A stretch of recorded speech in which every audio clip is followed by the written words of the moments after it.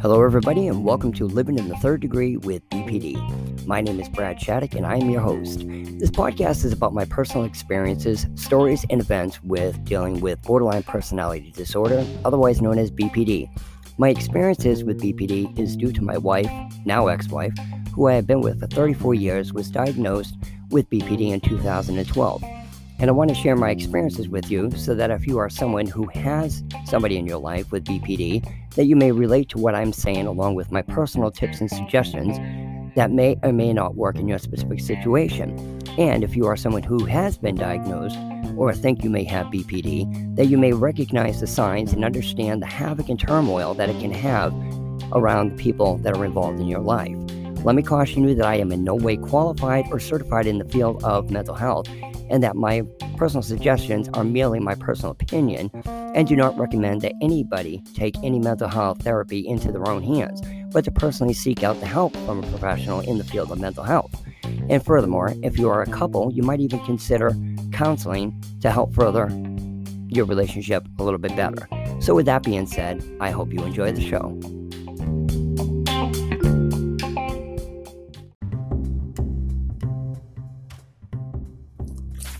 Hello everybody, and again thank you for listening to the Walking on Eggshells podcast. Today is a very important episode because since we talk about borderline personality disorder, otherwise known as BPD, as with most mental health disorders, there are subtypes, and those subtypes are very specifically categorized, but unfortunately they add to the main category of the disorder itself. And with BPD, there are four categories, or four subtypes to BPD, which are impulsive, discouraged, self-destructive, and petulant.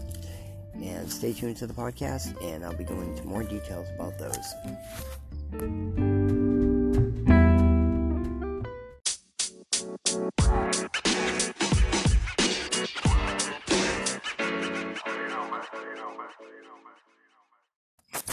Hello everybody. Thank you again for joining the podcast.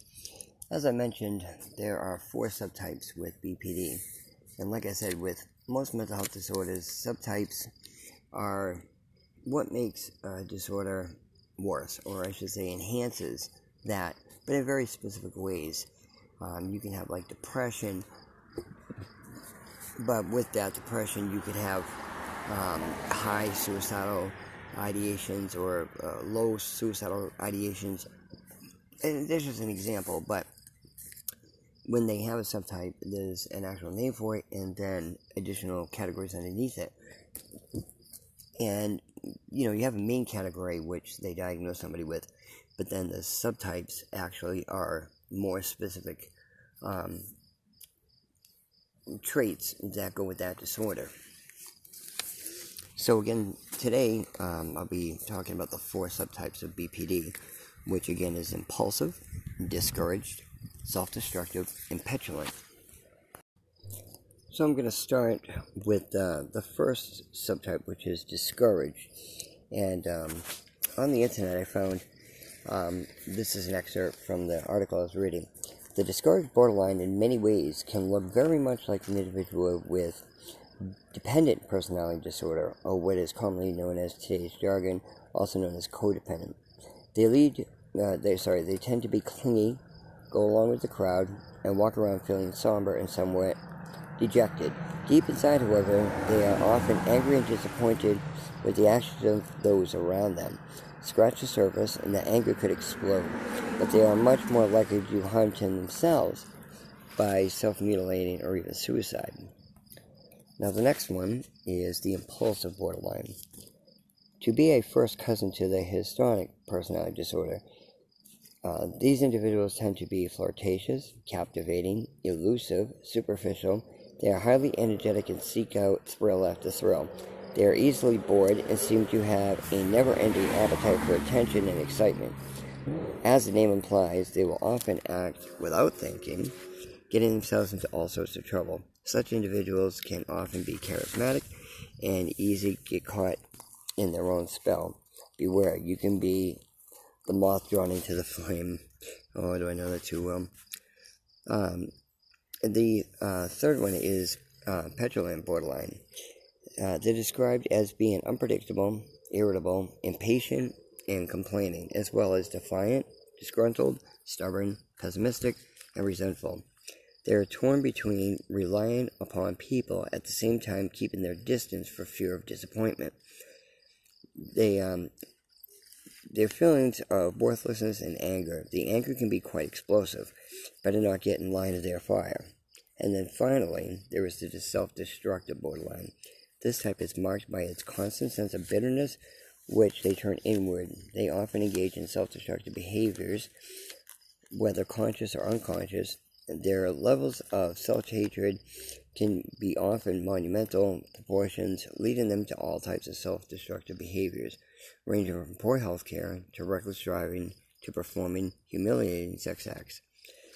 Now, again, like I said, the reason this is so important is because, number one, the fact is our podcast is based on BPD, and these subcategories themselves, I would say, you could probably pick, which one describes your mate. I definitely know with mine which one it can be. The thing is, like with my wife, she definitely has a subtype of impulsive borderline. She's always has to be the center of attention, always has to, be captivating, get the attention, be the center of attention, acts very flirtatious, even in front of me, with provocative clothing, anything she can do to get attention, even making sexual remarks to get somebody to turn her way. It doesn't matter if it's negative attention, it's any attention whatsoever. They always have to be. And as a matter of fact, in my next segment, it's going to be focusing on the selfish behavior of a borderline. But in order for me to do that segment, I wanted to do this one first. And I'll be using my personal experiences to explain the selfishness of a borderline in more detail. But the other part of this is,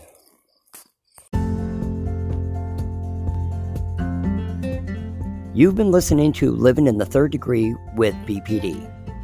I hope you enjoyed the show, and please check out my many other episodes. I hope you get some beneficial suggestions from my experiences. And remember, we're all responsible for our own choices. I'd like to remind you that if you have someone in your life with BPD, try to understand them and love them as much as you can, because they find it so hard to be able to understand themselves and love themselves. So thank you again, and have a happy life.